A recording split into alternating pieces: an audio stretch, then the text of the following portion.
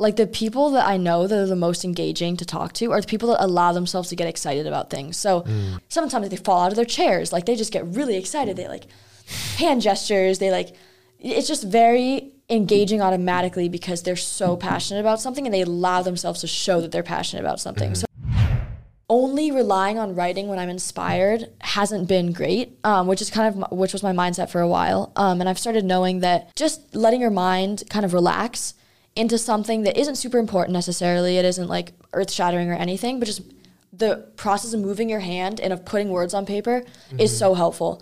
And then throughout those free writes, you're gonna inevitably get ideas. Your life is your life and you're already living it. Like, don't wait for things to start. Just like make them start. Like, do things that you love in the now. And if I keep spending my time just waiting around for some weird arbitrary moment for something to happen, that's just not good. So I should just do things now.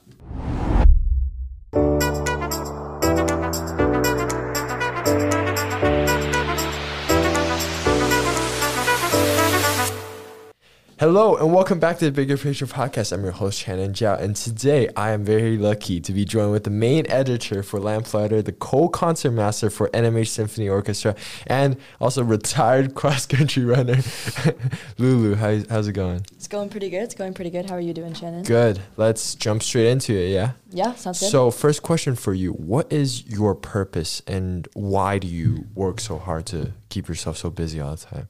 That's a big question. Let me think. I think my purpose is, I'm like what? I'm 17 years old. I still don't know much about the world. Definitely. I know some things, I don't know a lot. I think my purpose, how it feels right now, is just to kind of keep exploring as much as I possibly can.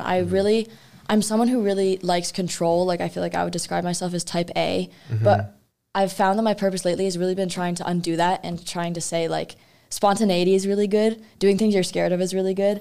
And kind of knowing that both joy and the best parts of life, neither of those can be curated or planned. So I feel like my purpose right now has really just been kind of going with the flow and taking the bad things and the good things as they come, which sounds really cliche. And like, I'm not really a very positive person on the whole, so it sounds kind of out of character, but really taking things as they come and knowing that like I will get something out of everything that happens in my life, whether that be it's a person I meet or something that happens that is good, seems good or bad. So just letting things happen and really like learning something from it. I just really want to learn. I got you. That's an interesting way of approaching it, because you mentioned at the start that you used to be a type A person, or you used to be a very competitive type of person and sort of shifted. So how did you shift, and how do you think sort of stopping cross country has helped you shift? Or not help you shift, but made you shift? Yeah, I think that's a good question. I mean, I will say that I don't think I'm no longer a type A person. I still think I'm very type A. I'm just trying to like be a little less type A. So I think it'd be good for my psyche, But I think you asked kind of how that related to the cross country. Yeah, the cross country. I think that's a really good question because basically, I mean, I guess I can get into this now. I obviously ran cross country for years and years and years, right? And I was pretty good at it. And I did well, and I'm also a really competitive person. That comes with my personality. So as the years went on, I liked cross country less and less, and I kind of pushed harder and harder. And there was some years, like my last year was my freshman, sophomore, and junior year of high school, where I was like, I literally despise this sport so much. Like, I would be like waiting to get ready for a race. I'd be like, I would rather like chop off my leg than run this race right now. Like, I really don't want to do this. And I hated it, but I was like, almost gaslighting myself, I was like, there's no way you hate a sport you're good at. Like, that's not how it works. Like, you're good at this, you're supposed to love it. Like, everyone else loves it. So I was really having a lot of trouble with that. And because of my type A-ness, because of how I am, I like didn't give myself the space to quit. I told myself, I was like, there's no reason for you to quit. I started having these episodes after races where I would be like hospitalized. I'd be kind of incapacitated. I couldn't see. I would start seeing spots while I was running. And it was really scary. And my parents were both like, Lulu, like, you really can't do this anymore. Like, as your parents, we can't watch it. Like, it's unsafe. Like, this isn't something that's good for you. But I kept telling myself, like, no, it's not that bad. Like, it's really not that bad. I'll just keep going. And I think that's where that kind of type A, the controlling thing comes in. Because I would, like, say to myself, I'd be like, why am I crying over having to run this race? I hate it so much. But there's no way I could hate it because I feel like there's nothing actually wrong. So that was kind of a back and forth for a while, which was a big battle in my own mind. And finally, I had this last race. It was horrible. There was an ER doctor. It was everything. And I was like, wow, like this is the moment. Like I really need to stop. So that was finally the moment I allowed myself to stop. But it was really scary for me, kind of how far I let myself go down that road before I was like, I can stop something I hate. Like it was so difficult for me.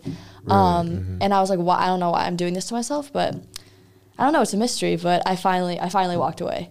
That seems like a very hard thing to do, to drop out of. I mean, for you to go through that process and all that time, all the suffering, and finally making that decision, that must be a very big decision at that time, right? It was big. It's still kind of big for me a lot. I mean, a lot of people know me for my running, which is really hard for me. So people come up to me, they're like, oh, like you used to be a runner, like you're still a runner though. And I'm like, no, I'm actually not. I kind of quit. And a lot of people don't understand why I would quit because I was like really good at it. People don't understand why I didn't go to college for it. And people keep bringing it up. And a lot of people, they all mean well. They're like, wow, like you used to be so fast. I've had a lot of people being like, I would love to watch you race, blah, blah, blah. But like, it's hard to hear that and to know that I still quit. And I know it's the right decision for me. But as someone who's competitive, as someone who really loves running, just not the racing, it's still a bit of a conflict for me, even now. Because you mentioned how you hate running the race every single time. Did you love running cross country before, or it's just that, you know, the more competitions and you get burnout and everything? I think it's a bit of a mix. You know, it's definitely, it remained a love-hate relationship to the very end, you know? Like, I would be so miserable before the race, and then once it was done, because I put so much emphasis on those races, and, like, I would think about them for weeks and weeks, and, like, base my moods off how I did in the races, like, everything. Because of that, when I was done, I'd be, like, euphoric, you know? Only for, like, a little bit. So it was that trade-off the whole time. I mean, I started running cross-country when I was, I think, 8 years old, and from the beginning, like my first year, I kind of liked it. And every year I started to dislike it a little bit more and get a little more stressed. And it kind of like built up, and this like balance kind of started to go the other direction of like, it used to be more good than bad. And then it kind of shifted. So it was definitely a build up throughout the years, and every single year just felt more intense for me, I think. And you mentioned your competitiveness and how it sort of made you stay in the sport, because you, even though you didn't like it, you know, for other people it's easy to walk away, but for you it's hard because you're so competitive, and you are pretty good, honestly. Like you win almost every single time. No, not almost every single time, but you've won a lot of awards and you've made a lot of achievements. So how did you become so competitive? See, that's a really great question. I feel like I was born a little bit competitive. I've just always been someone, I'm very like conscientious. I'm very controlled about everything in my life. You know, as a kid, like I wanted total control over my bedroom. I was like, Mom, like I don't like the color of my floors. I'm gonna paint them. She was like, okay. So I was 10 years old and I pulled all the furniture out of my room and I painted my floors robin's egg blue, and I just did it. And I was like, this is what I want. Like this is how I want things to be. So I've always been very particular. I've been very like controlled. I like I have a very strong taste in things.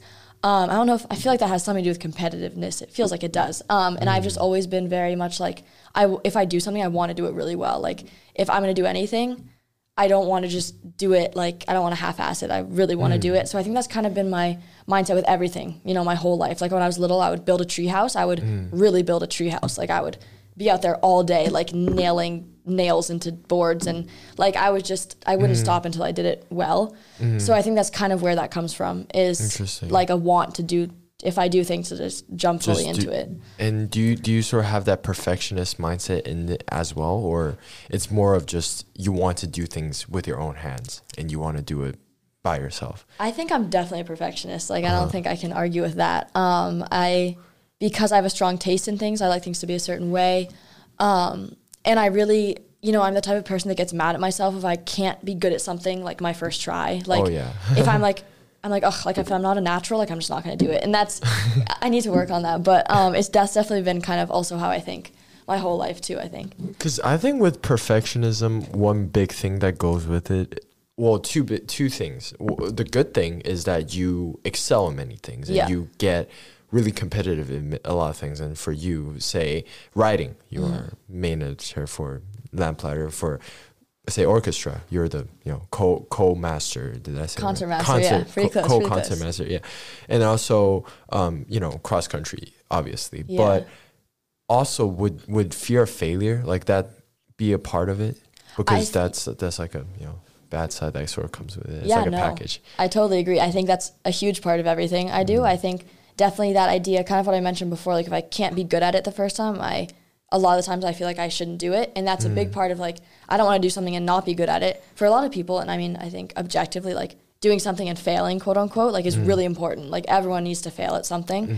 But I really am bad at knowing that I failed at something. So I hate to do that. And that's definitely a big thing, like with running in particular. When I decided finally to quit, I just felt like I'd failed. I felt like it was this challenge that everyone else seemed to be up to. Like so many people run cross country. I'd go to meets, there'd be like 100 people there. Like why can they all do it and I couldn't seem to do it, you know? And I felt like almost kind of stupid for being like, how am I the one that failed at this like challenge of doing this sport where everyone else seems to do it so easily? And I know that's not the whole story, and I was distorting it in a way that was just really hard, like was beating down on myself.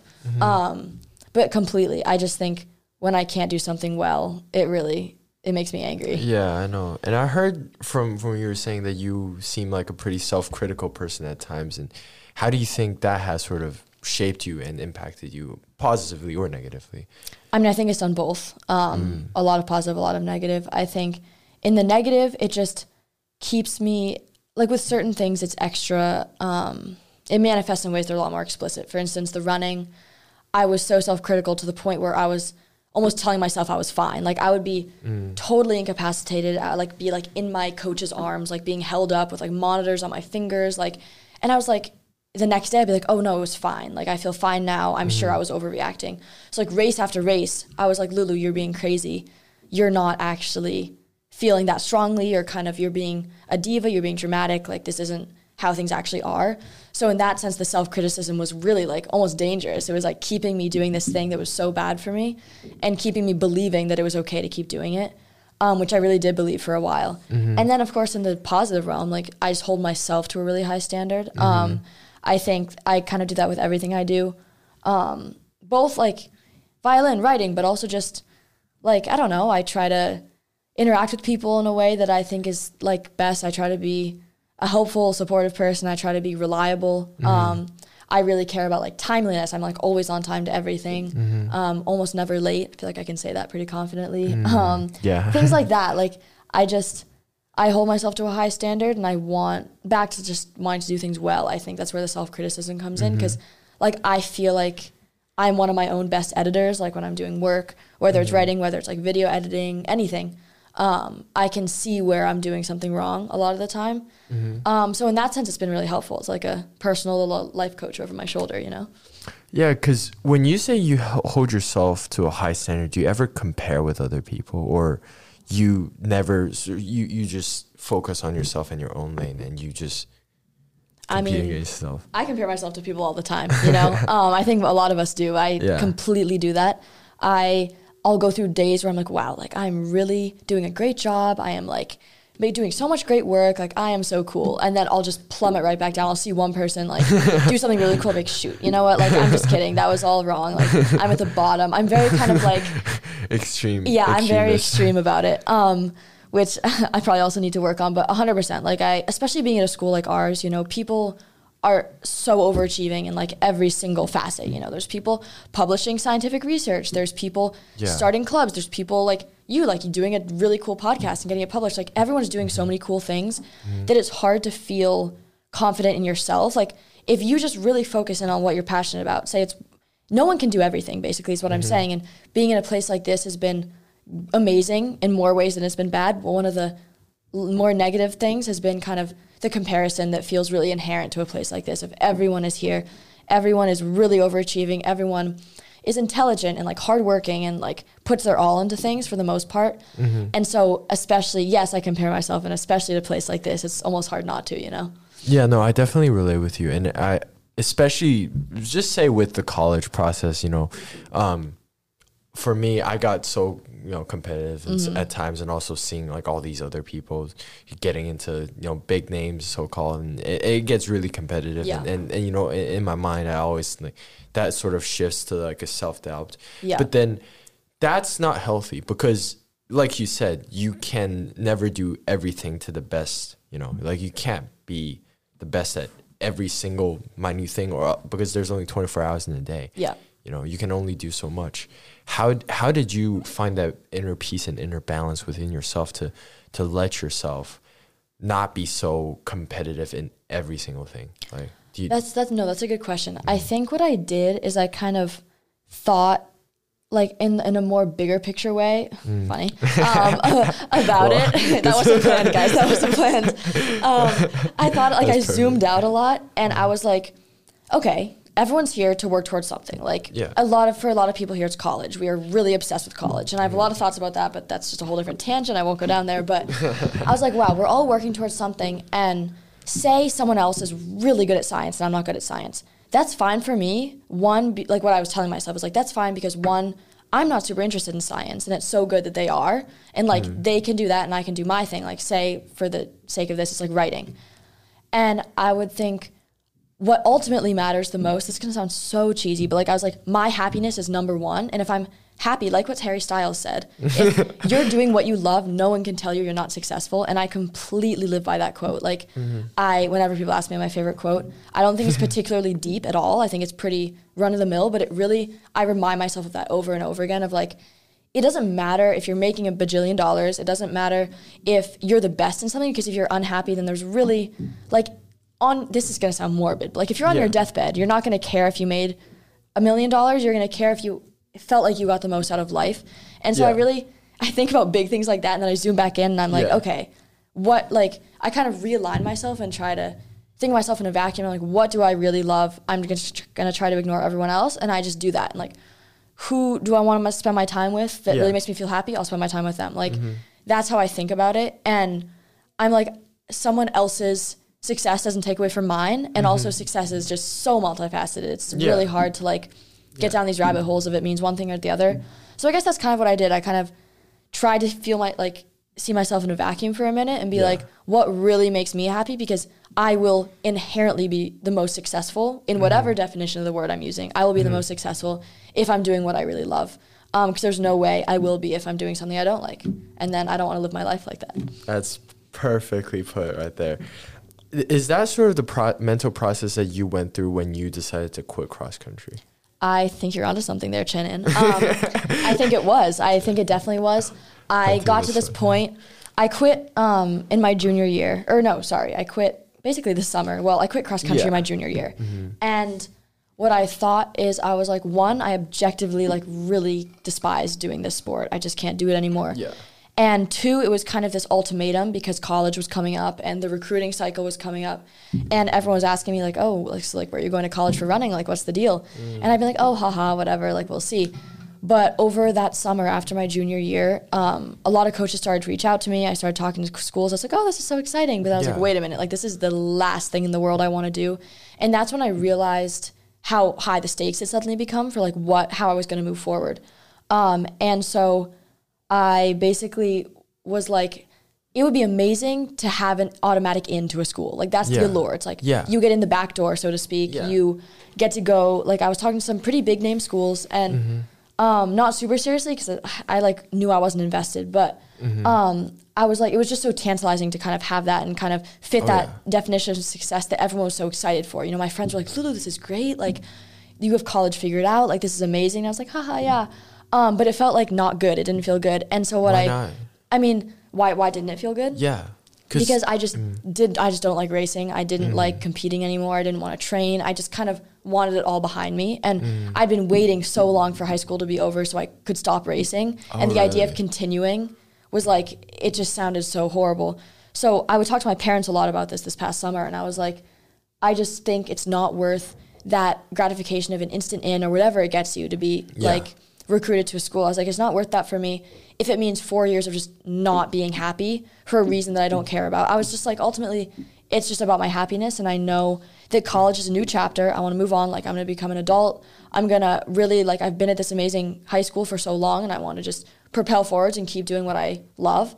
And running would just hold me back, I felt like, and I just didn't enjoy it. So I think that really was the moment where I was like, wow, what matters? This is what I said ultimately. This is what really made the difference for me. I said, back then my dream school was Brown. I was like, if I get recruited to Brown for running, I will not have the experience at Brown. That's the reason I want to go to Brown. Like, does that make sense? Like, in my head, I was like, oh, I want to go to Brown. I want to do all these things.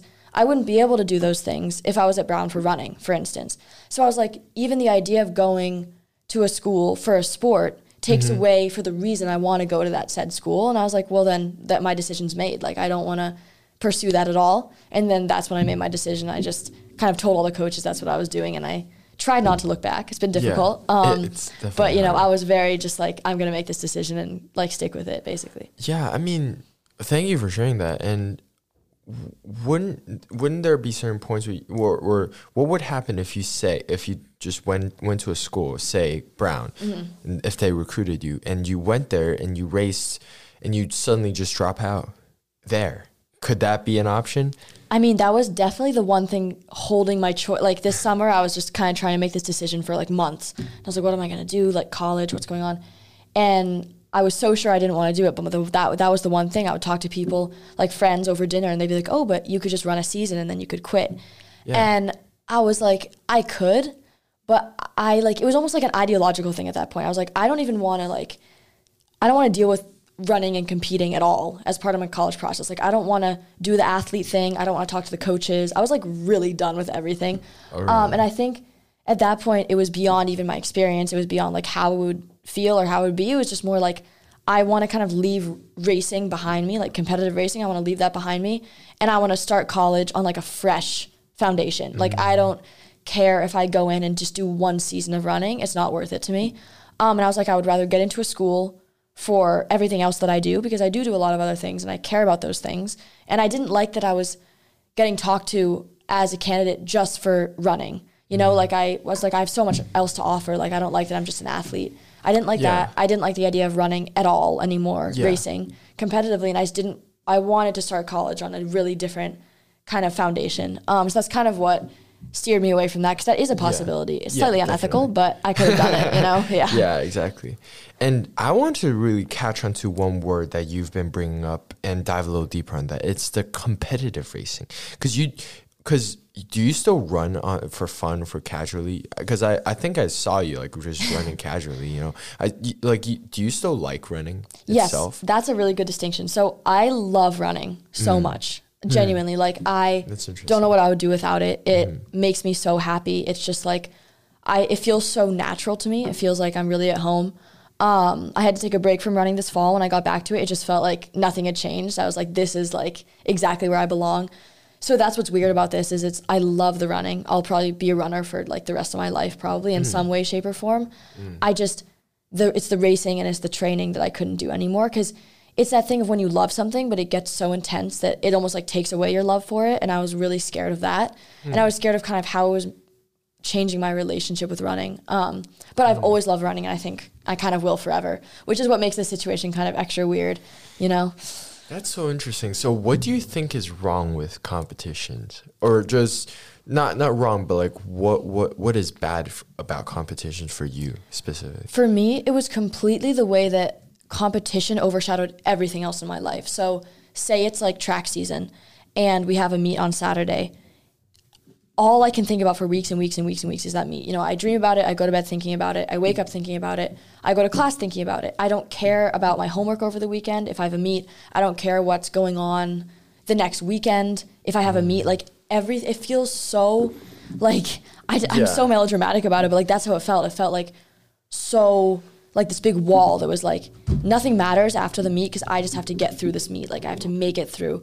It's like almost felt like life or death, which sounds ridiculous, and it is, but it was so huge. They loomed larger than anything. Like, and I would also base my mood on how I did in my races. So say I had a meet on Saturday and I didn't do well, I like wouldn't let myself be happy or enjoy anything else that next week until I could do better the next week. Like it just made everything else kind of fall away in my life. This is what I felt like relationships, classes, any other activities I was doing. It just felt so mundane compared to like me needing to do better and better and better in my meets. And that stress was just like basically unbearable. Like I just couldn't basically live like that. Nothing could take away from it. Like not orchestra, not writing, nothing.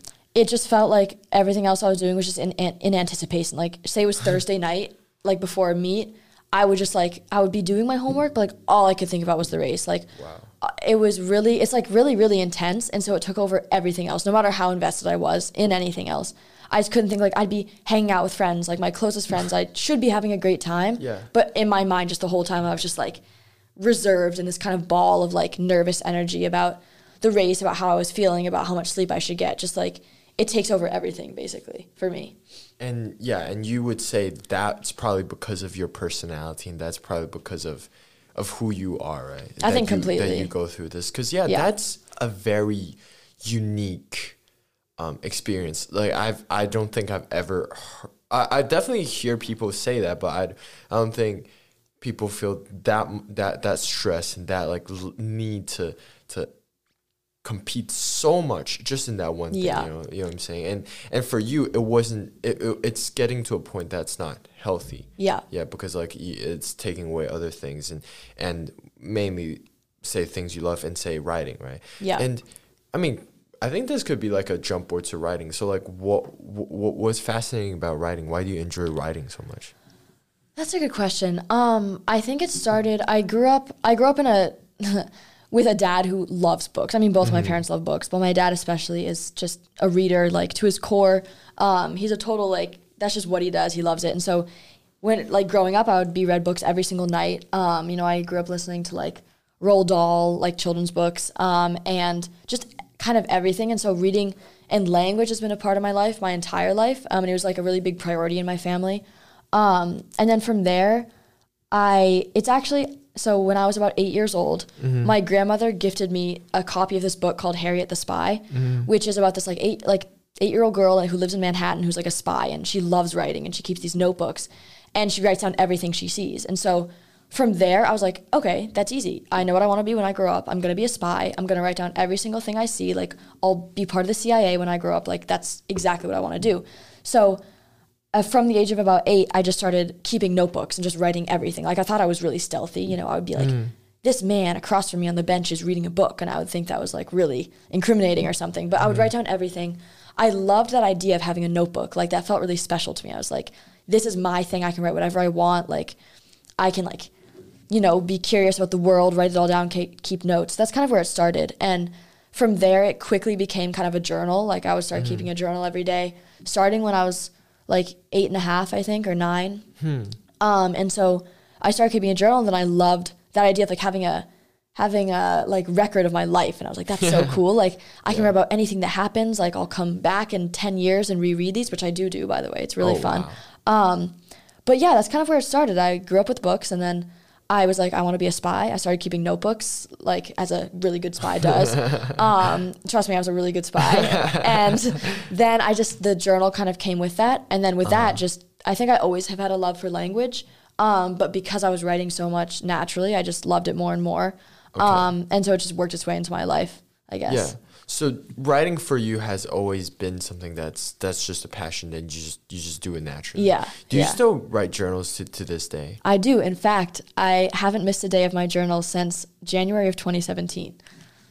Oh wow! I know. I'm really proud of it, so I wanted to mention it on here, just like for the record. It's been a really long time. That's insane. So I have like a record of every single day, which, I mean, yeah, it's like this outlet for me. You know, some days I go into my journal and I write the most horrible writing you've ever written. Like, it sounds like a badly educated 10-year-old. Like, I don't know what I'm putting down. Other days I'm like so creative. I'm like thinking of all these cool thoughts and like concepts and ideas. So it's this place where I just feel total freedom to kind of write however I want, however long I want, however short I want, and about whatever I want. And it's such, like, my entire life, it's just been this outlet that I care about so much. I remember one time I got back from camp, like at this farm camp I went to, and I thought I had lost my journal, and I started sobbing. I was like, I was up for like hours. I was like, Mom, I don't know where my journal is. Like, it was the worst thing that had ever happened to me. So it just means a lot, and it's kind of just my outlet every single day. Did you find the journal? I did find the journal, in fact, and it's back on my bookshelf, and everything's in order, and it's fine. No gaps in my documentation of my life. So yeah, it's just like, it's my outlet, and it just like means a lot to me. I think I have 2 questions with that. First of all, how do you find time to journal every day? Do you set like a specific time at night for you to journal consistently every single day? And if you have like a lot of work, if you have a lot of other things, do you always push to find time to write journals? I guess, yeah. I mean, I think it's never been something I do routinely as like, oh, this is my journal time. I kind of just do it when I have time. So Sometimes I'll do a little entry in my journal like 2 p.m. in the middle of the day if I'm feeling like it. And then other times I'll write it like 11:30 or, you know, like things like that. It's just I'll kind of, sometimes I sit down and I'll write like 3 sentences and then I'll come back to it later. Or maybe I won't come back to it and the entry for that day is just 3 sentences. But I always want to write something, and I think I find time for 2 reasons. One, because I just love it, and I'll always choose to like write over any of my work. Like I'm like, an extra 10 minutes doing my journal won't take away from homework or anything else that I'm doing. So it feels like something I can always fit in, if that makes sense. And then secondly, I do it because it's so much part of just my daily routine now as something, it's like, oh, I get up, I brush my teeth, I wash my face. It's the same thing. Like in the day, at some point I write in my journal. Used to it. Yeah, it's just always there. Like I always have, I've started doing my journal on my computer actually because I can type faster. Yeah. But like I always have the tab open that's like my journals. And so it's just there. And when I go onto my computer, I'll just like write something down. So it's just become this thing that's very, just like inherent and kind of something as baseline for my day as, you know, getting dressed, brushing my teeth, stuff like that. Yeah, I think one thing that you mentioned, or one great point that you pointed out was that you did it regardless every day. And no matter what happens, you know, no matter how you're feeling or no matter how the writing is, you just made sure that you wrote every single day. Yeah. Like, how important is it to just show up every single day, do you think? Like consistency? I think it's really important. I think this is actually a big controversy in writing about like whether or not it's good to force yourself to write when you're not feeling it. And I think I've definitely done that a few times. Obviously for my journal, I'll be in like a horrible mood, I'll be tired, whatever it is. And for a long time, I think I do sometimes still feel this. I'm like, oh, like people should only write if they feel inspired. Like there's no point in writing if you don't have like a purpose. But I've also found that sometimes I sit down to my journal in an atrocious mood. I'm like, everything sucks. I hate everything. Like I just don't want to write. And then I end up writing something really good. Like, so I've just found that only relying on writing when I'm inspired hasn't been great, which was my mindset for a while. And I've started knowing that I want to document when I'm in these horrible moods. That's the point of a journal. I shouldn't just like not write because I'm angry. Like I get angry a lot, so I should write about it. And so it was that, and it was also, I think consistency is key. And so I think you learn also it's also how I learned how helpful writing was. If I only wrote when I was in the mood to write, I would be like, oh yeah, writing's great, but like it hasn't done much for me. But because I do it in all these different situations and all these different moods, like I kept my journal when I was canoeing the Allagash, I kept my journal when I was climbing Mount Katahdin, like I've always done it. And it's shown me that like it really, it's such a good way to process anything and everything. I'm not even talking emotional, just like writing down what happens is fun. It's like good to just like reflect. And yeah, just kind of forcing myself to do that. And it doesn't feel like forcing at this point because it's so like natural, but forcing myself to write consistently has also showed me like the extent of my writing. If I only wrote when I was inspired, I think I'd be stuck in a very particular voice. But like now that I do it anytime, all the time, it's like I have all these different voices. I have like when I'm feeling kind of pensive and like sad, I'll write something really like deep. Or when I'm feeling super excited, I'll write in like all caps and like no punctuation. It'll just be like rants, you know? So I think that's also been important for me, like as someone who writes, to really explore like the extent to which I can write and the different voices I can use because I do it in all these different situations, if that makes sense. That's so cool. I mean, is that how you sort of approach writer's block too? Like whenever you have writer's block, when you're writing an essay, you just go through it and just keep writing? I mean, ideally I would. There are obviously times where I'm like, everything is horrible. I'm never going to write something good, and I just stop, which like it goes against my ideology, but we all do. So yeah, I think it definitely does. I think you'll hear a lot of English teachers saying this. So like I'm probably a broken record, but like free writing is where it's at when it comes to writer's block. Like I'm in creative writing right now, and we do free writing a lot. And one thing I do when I free write and I'm just feeling totally like I don't want to write about anything deep, I'm sick of writing, writers are pretentious, I just hate this all, like I feel that a lot. And so what I do is I'll sit down and I'll like think about an object, something super mundane. Like the other day was coffee. And I was like, I'm just going to write what comes to mind when I think about coffee. And so for like 20 minutes, I just wrote about like, oh, I used to really like coffee, like blah, blah, blah. And it feels so mundane, but thinking through these, and if I really can't bring myself to do that, I always read.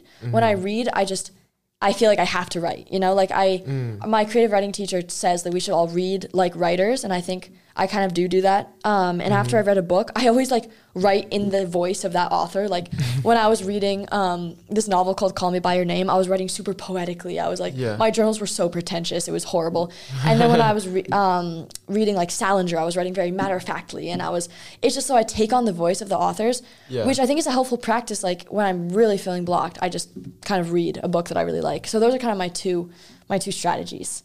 Well, that's very valuable for listeners. That you should definitely take that home and write it down and use it. Because I was just thinking about this because you journal a lot, journal so much, and you free write so much, right? Yeah. You seem like a great storyteller. Like, for example, when I asked you, how did you first, what was the cross-country journey like? You can instantly give specific stories about specific situation. When I asked you, for example, how did you first get into writing? Boom, you can think about the time when you were 8 years old. And do you think that journaling helps your memory in some sense and also like helps storytelling? That's a really good question. I never actually thought about that. I don't know about memory. Who knows? I mean, maybe it does. Maybe my memory's like been enhanced. But I definitely do think story as a writer or just as someone who likes writing and also reading, you kind of learn how to tell a story in a way that is going to tell what you want about that story. So like one of my pet peeves is like when someone doesn't know how to start a story, right? Like my dad does this all the time.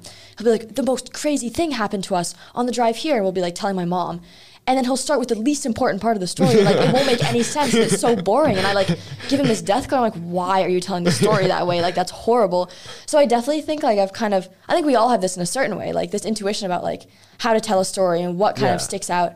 And so I think for sure, like, being a writer, as I said before, like, you read like a writer. So when you read stories that really connect with you, like, you notice what connects with you about those. And so I think that's a part of it. And I think like being someone who writes a lot, and also as someone who goes back and reads my own writing, like I remember the things that stick with me, and then I can remember things that don't. And I'm like, oh, okay, like that's a bad way to approach something like that. Like, how should I write this that really like appeals to me? Because if it appeals to me, it'll naturally probably appeal to at least someone else. So I think just being someone who writes helps so much with storytelling. It helps with talking. It helps with like communicating. It's all connected. It's all connected, guys. Like writing's really important. You should all do it. Everyone should. Yeah.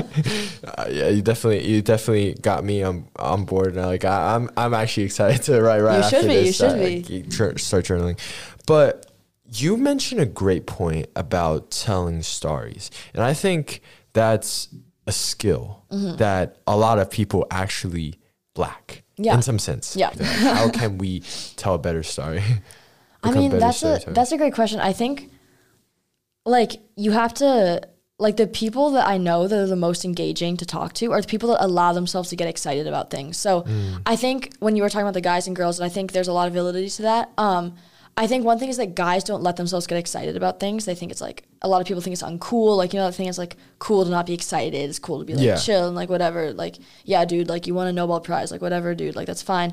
So I think there's this like idea, like especially as teenagers, it's cool to not be excited. But I think the people that like when they talk, I just want to listen to them, are the people that let themselves get really excited. Like sometimes they fall out of their chairs. Like they just get really excited. They like hand gestures. They like, it's just very engaging automatically because they're so passionate about something and they allow themselves to show that they're passionate about something. So like, I think that's how someone tells a good story is like, one, I don't want you to tell me a story you don't care about. So I want the stories I hear from you to be something you care about.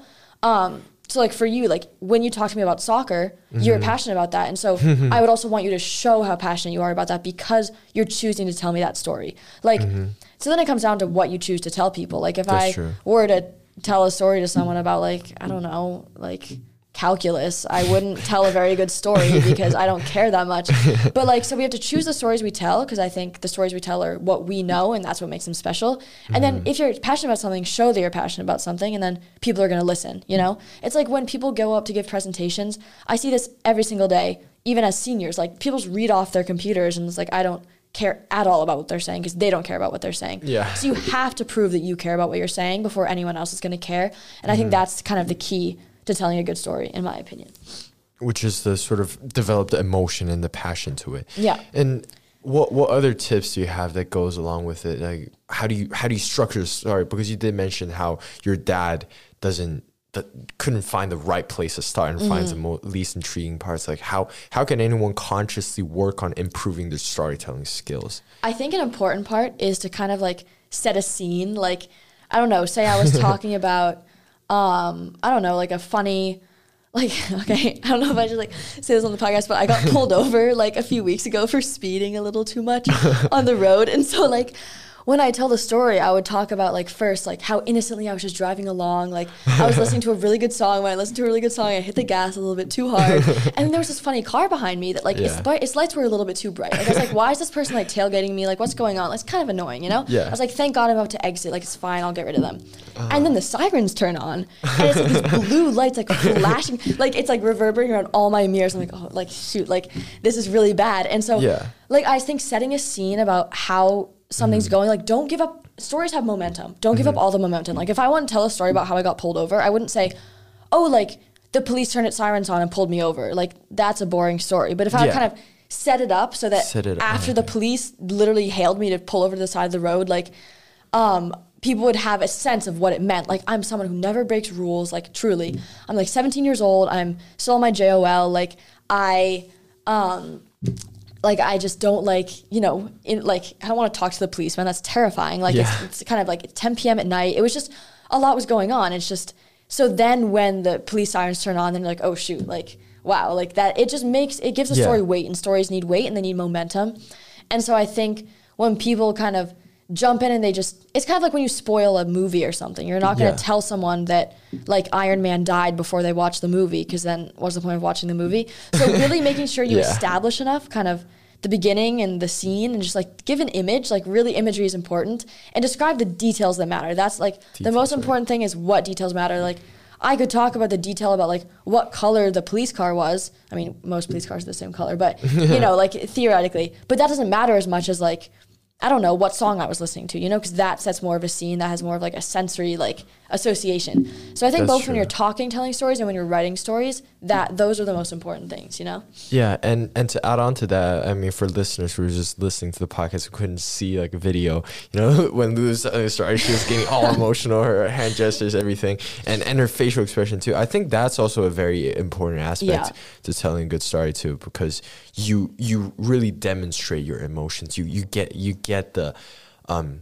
listeners to be involved with it, and that's so hard. Like I've always thought that I'm not a great storyteller, and I've always thought I needed to consciously improve it. And not always, but like I've been working on it lately. Yeah, you know, just to improve. But I think I've gotten better. I don't know, but it takes practice. But thank you for sharing that. Anyways, coming back to the point on reading though, because you mentioned you read a lot. Yeah. Like, what is the value? What do you think the value of reading is? And how did you develop your passion to reading?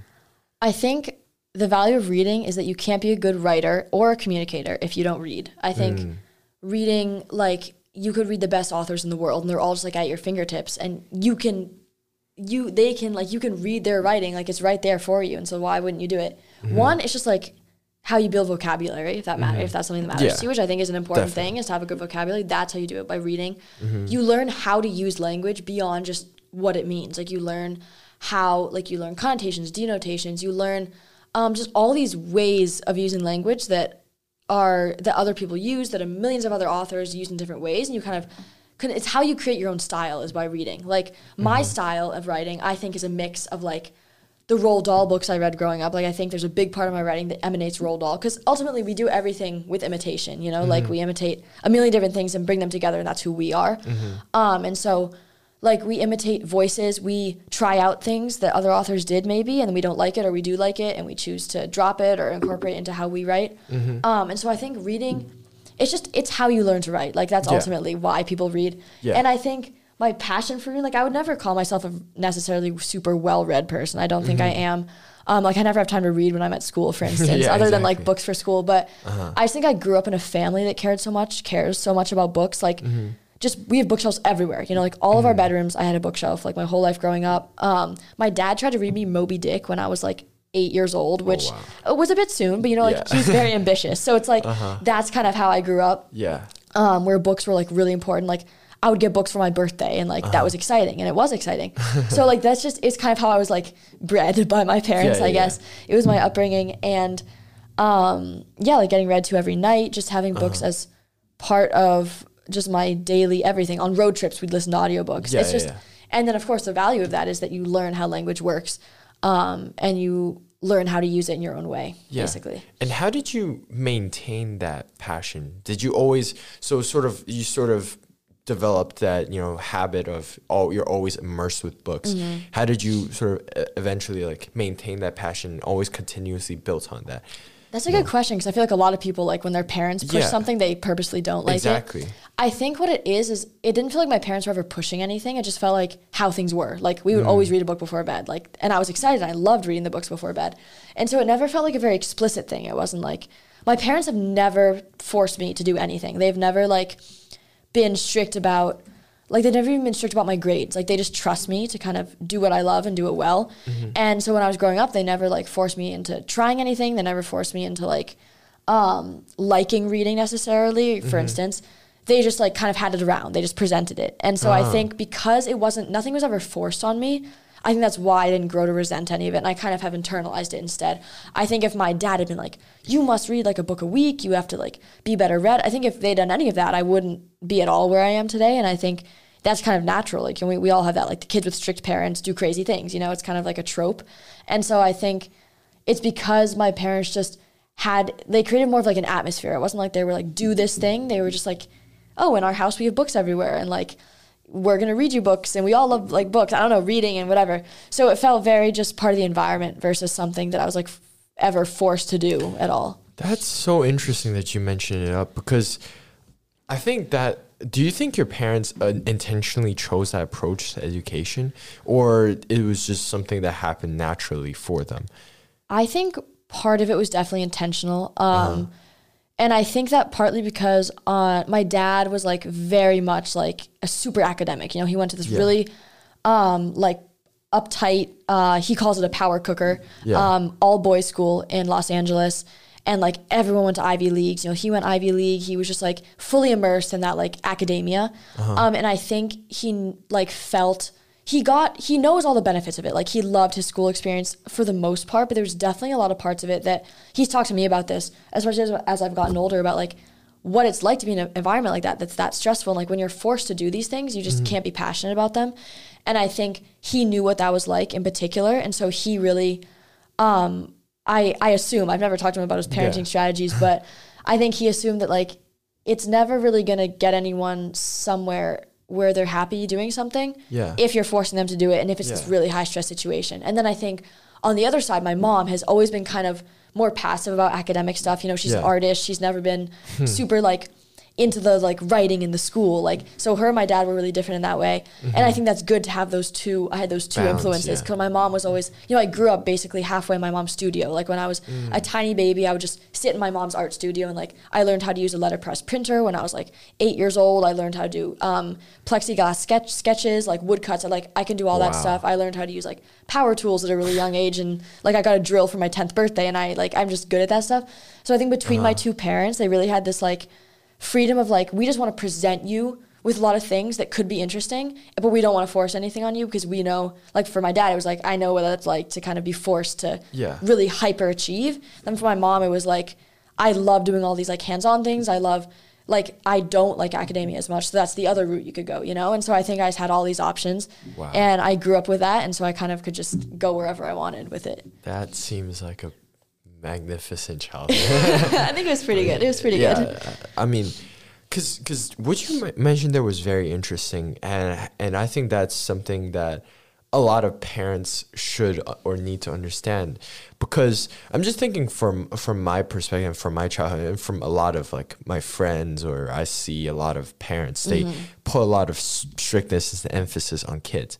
They pressure their kids to go into Ivies or all that, you know, and what usually turns out, yes, maybe some kids get there, but then they burn out. They have no passion, and they turn out horribly, because they were just so used to being pushed by parents that they have no drive themselves. And then they fall into like, oh, well, I can say that because that was me when I first came to boarding school, because at home I was so pressured by my father. Like, it was insane. Like, my father would force me on everything. And, you know, I've always felt like, I've never felt that I'm a great person. I just felt like it was just because my dad was pushing me to do all these things. So when I first came to US, I just like literally gave up, you know. Like, I was like playing video games for like the first semester all along. And I was like, just, you know, just I was just living a horrible lifestyle in some sense. But then eventually I got to sort of overcome it by just realizing that, you know, I have my own life path, and I have my own passions, and I have my own pursuits, and it's not just about proving to my dad or something. But then it was very hard for me to go through that cycle, and it's definitely hard for a lot of kids who went through that. You have to unlearn so much. Like, if you're unlearning what your parents, because I think a lot of parents do it with good meaning. They want their kids like be successful and have like the best life they can. But I think when you're forced into things and you spend so much of like your formidable years thinking that there's certain ways you should be, and you never get a chance to sit back and be like, wait, what do I want to do? And like, what do I like? And so I think that's totally real. Like, I think a lot of people here probably struggle with that, is like unlearning like what you have to do and trying to like realign yourself and be like, well, like what really makes me happy? And I think that's really difficult. Exactly. And when you have so much built up like assumptions about needing to be a certain way that you never thought about why, you just took it in and internalized it and did it because you feel like you had to, then it's so difficult to go back on that, you know? Like, I can't really relate. Like, I can only imagine. But I just think that's, it's really difficult. Oh yeah, you mentioned a great point about unlearning, and you have to relearning stuff. And I think that's so important. Is for not only just for, you know, for parents in general, but for life in general, is to maintain the curiosity and to always keep learning stuff. Anyways, sorry, I got a little distracted. Coming back to you though, how is the experience of being the main editor for Lamplighter? It's been really interesting. You know, I'm one of the editor-in-chiefs along with my friend Tori, and we work together with the two editors. And it's been difficult in a lot of ways because when we were assigned to be editor-in-chiefs, there was two different publications. There was The Bridge, which was the old NMH newspaper, and then there was The Hermanite, which was the old NMH magazine.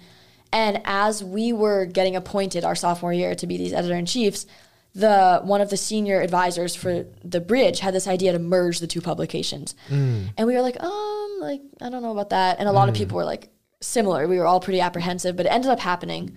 And so what that became is that our junior year, last year, was really chaotic. Like, we had to merge two completely well-established publications into one publication. We got rid of both the names. The Bridge and the Hermanite are both gone. We had to rename our publication. We called it the Lamplighter. We had to merge aesthetics. We had to merge writers. We had to merge styles. We had what ended up happening is we had a team of almost 100 people on the newspaper and no system of organization. Like, we would get to the meetings and it would just be like so chaotic. Like, we didn't know what to do. Our senior editors didn't know what to do. Like, it just felt so stressful, and I think it was really hard to enjoy anything because we were so busy trying to just organize people that we couldn't even be focused on good writing or interesting stories or anything like that. It just felt like so much happening at once. It was really hard to transition. And then this year it's been a lot more steady. We created our own structures of how things work. We have a really good editor board. So it's just been, I've loved it. It's taught me a lot about leadership. It's taught me a lot about just like how to manage huge groups of people. Definitely. So it's definitely been very challenging, and I think Tori would agree with me. I think a lot of my editors would agree with me. But we came in at the most challenging time to be in like a leadership position. And so I love talking to people about their writing. Like, that's what keeps me like so motivated through passion, it. It's what I love to do. I love helping people out with that. I love like being the newspaper. It's so fun. Like, it's something I've been wanting to do like my whole life. Like, when I was little, I was like, I want to run a newspaper. So it's really, it's like, it feels really good. It's just it's a lot to manage, but I think it's exciting. Like, we just jumped in and we kind of did it. We're like, we don't even totally know what we're doing. We're just going to like go for it because we have to. We're going to merge these publications. It's going to be one, like, let's just do it. And so we kind of just did it. And I think it's been really good. And I hope we can pass it down. Now we've kind of established it. I hope we can really pass it down to the next kind of cycle of editors to really keep it going and like reestablish the Lamplighter and build the culture. Yeah, exactly. That's really good. And to think of you to managing, or not only you two, but like to manage over 100 people? That must be a lot. And also you have your own things to deal with, say like cross country and maybe an orchestra and like all the other things. How do you always keep yourself so organized then? I don't know, actually. I think it's a mix of a few things. I think one is that I've just never been someone who procrastinates. I think procrastination really stresses me out, and I'm so happy I have this mindset. Like when I get assigned something, I'd rather just get it done because I know I'll have to do it eventually. So I have that mindset, which has really helped with time management. And then I also think I keep a lot of lists. You know, I do to-do lists all the time just to keep things like visually, like this is what I have to do. And this sounds kind of more mundane, but it's really important to me. It's like keeping my spaces really organized. So I keep, when I was a boarding student, my dorm room had systems for everything. Like there was a place for every single thing, every single pen, and it wasn't in an OCD way. Like I've never thought of myself like that, but I just had systems for how things went, and it really helped me. I have my backpack. This is important. My backpack is always organized. And that sounds also kind of like irrelevant, but it's very relevant to me. Like I think for me, the spaces I'm in really impact me. So I've always kind of kept my spaces the way I need them to be to work at my best. So I keep my backpack organized. I have certain places in the library I can work the best. Like I never go downstairs. I can't work down like in this silent room over here. I can't work in there. Why not? I don't like the lighting. The lighting throws me off. So I need to be in the rooms like on both sides. Upstairs, like it's things like that. And I found my environments that work. And I think that's really what kind of helps me stay motivated the most. And from a big thing that I heard from what you were saying is you do a lot of self-discovery because you have to figure out what works best for you.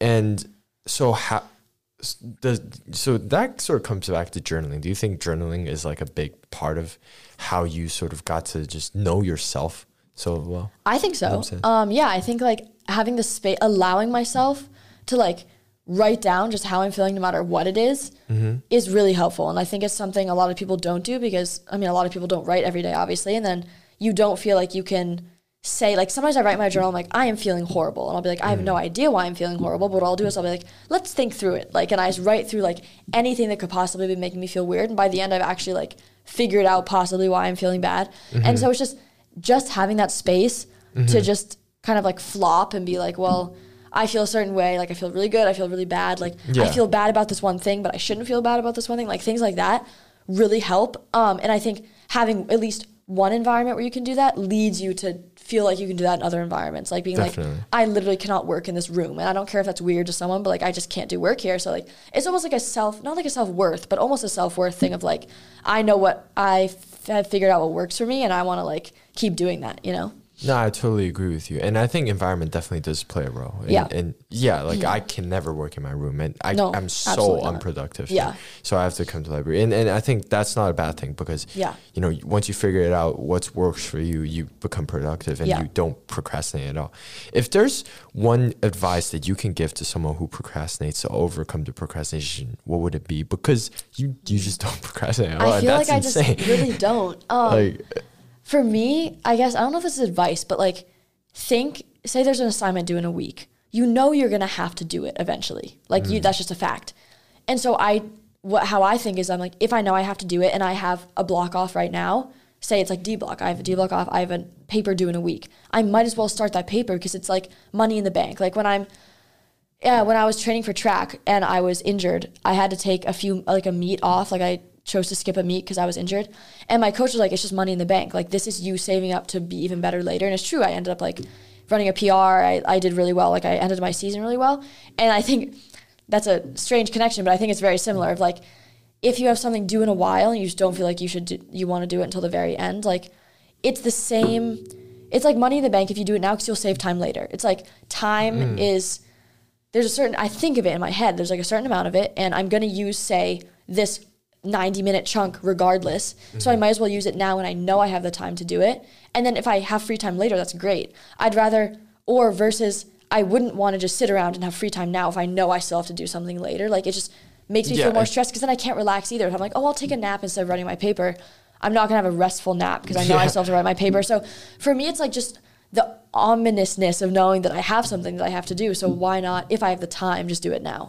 And that's actually perfect, because I was just about to ask you a question on how you balance your ultimate, like you keep yourself so busy, but how do you balance it with your own mental health and with like socialization and with your form of relaxing? And I think you just perfectly answered that, like by procrastinating, by doing the hard things first, you find time to sort of to do the things that make you relaxing and you know, can give you freedom. And how much do you value, how much do you think importance is for like relaxation, like resetting, or like for socializing and all that? Wildly, like more important than anything else. I think socializing is how we stay, like one is how we stay sane, it's how we stay happy. It's like when I haven't been social, like very social in a day, I feel like reserved. I do not feel good. Like I can't focus on my work. I can only think about other things.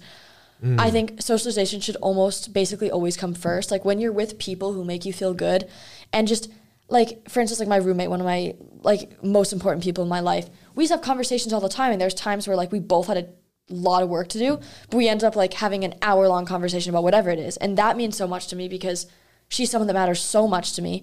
And ultimately, if you think about it, school's important, but you're like the people that matter to you and the people that you love are so much more important than a paper or a grade that you get. Like ultimately, in the like level of like the whole world, like the context of the whole world, like people are always the most important. And that's kind of how I think about it, is like my family, my friends, the people around me will always be the most important thing. And knowing how to balance like being social, obviously, and doing work is hard.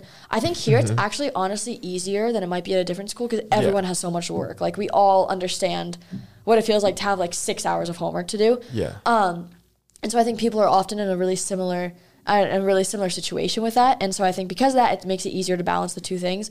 But also, that's one of the hardest things I think about getting to know yourself, at least it was for me, is knowing when to take a break from work to let myself like let loose a little bit. And I still have trouble with that. Like there will be times where I want to just take a break, or I want to like be social, or just hang out with someone, or relax in my room alone, but I don't let myself because I feel like I need to keep working. I think that's something people should really steer away from, because one, you're never going to be really productive if you do that, and it's just going to make you feel worse. It's just ultimately it's going to make you feel worse. And so finding how you best relax and with whom you best recharging is really important. You have to figure out, like, do you recharge alone? Do you recharge with people? Is it a mix? Like, finding a way to recharge your battery is 100% the most important thing, because otherwise you run out of power and then you just crash, you know? Very well said. Recharging is essentially, it's so essential. And I think that sort of connects with so many things that you said earlier about how you should do what you love and doing, because, or else you would be looking for recharging all the time, and that would not be healthy. And for you to quit cross country, it's such a big step in everything.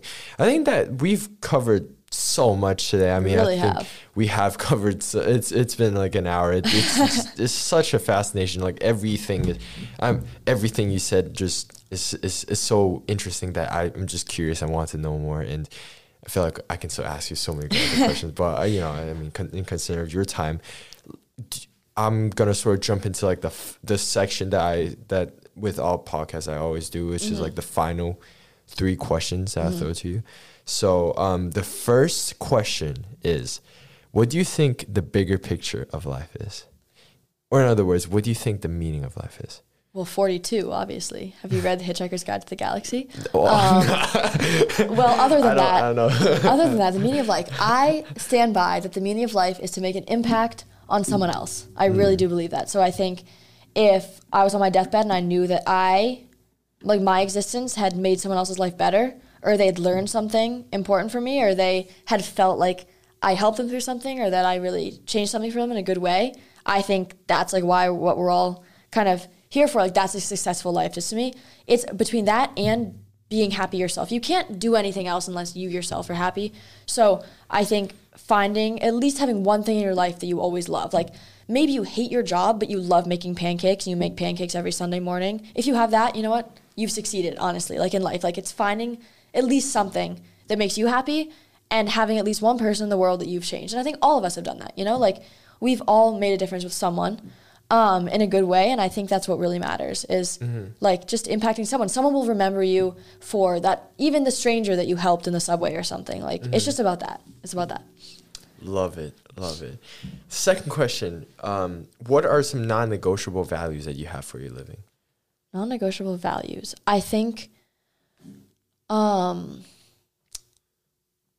being reliable is really important to me, for myself and for other people. Yeah, like being on time. On time, and just like someone who is willing to kind of sacrifice when you need it and you're willing to sacrifice for them when they need it, is, I think, really important. And being confident that someone will do that. Like if you were like, oh, sure, Lulu, like I'll fill the tank in your car like before I come back, then you don't. That's annoying. But like I think reliability is really good.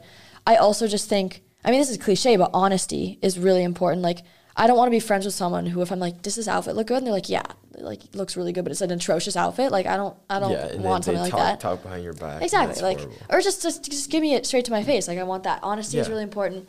And I think for a personal value is purposefulness. Because I think we all need purposefulness, and otherwise we're just wandering around. Just going through the motions. Yeah, and honestly, just like it's also really cliche, but just kind of openness and kindness, like being someone who, like we all know those people who immediately you like click with them. Like you don't know them at all, but like they know your name, they come up to you, they ask you something, and like it's really easy to talk to them. Yeah. I think being an open person is so important, and just being open to talking to people and to like laughing with someone. Doesn't matter if you know them really well or if you don't. It's just like being someone that's open. Being open and being a good person, being positive, and bring that energy in so that the community feels like you feel better, everyone else feels better. Yeah. Last question. If there is one last advice you can give to a younger version of yourself, what would it be? Oh, that's such a good question. I've like never thought about that. Yeah. I think, it would be this. It would be to stop like waiting for some big moment where everything changes. You know, like when I was little, I'd be like, oh, like when I'm in high school, I'll be leading this life. And then now I'm in high school, I'm like, when I'm an adult, I'll be leading this life. But it turns out I'll be an adult in like a month. And like, it's not like something is magic, like the table is going to turn and everything's going to be different. Like your life is your life and you're already living it. Like don't wait for things to start. Just like make them start. Like do things that you love in the now, and don't. I feel like I've spent so long thinking about like in the future I'll be this and this and this, and like just waiting around, and like when are things gonna like magically poof and then everything's like I'm an adult, I'm doing these things. It's just not how it works. I'm realizing that. Should have realized it probably earlier, but like I'm realizing that like, oh wow, I'll be an adult in like 3 weeks, I'll suddenly be off to college, like it's all happening. And if I keep spending my time just waiting around for some weird arbitrary moment for something to happen, that's just not good. So I should just do things now. That's my advice. Love it. That's a brilliant way to end this podcast. Once again, thank you so much for coming today. Yeah, of course. It's been such a great conversation with you. I've learned so much from you today, just sitting here, just in this. There's the meaning of life. I would be satisfied. Yeah, there you go. And did you have a good time here today? I had a great time here. I think podcasts are fun. This is a fun little pastime you have here. Yeah, definitely. Do you ever just sit here? Like, have you had these similar experiences before? Or? I mean, I've never been on a podcast, so this is pretty exciting. Yeah, not really. This is new for me. This is definitely unique, right? And this still feels different than just like having a conversation too. Yeah, because the microphones are so cool, and I get to wear headphones, and I get to hear my voice as I talk. It's really wild. It's kind of cool. I'm used to it now. Yeah, definitely. But once again, thank you so much for coming in. Yeah, for of listeners, course. thank you all so much for listening, and I will see you in the next episode. Bye bye.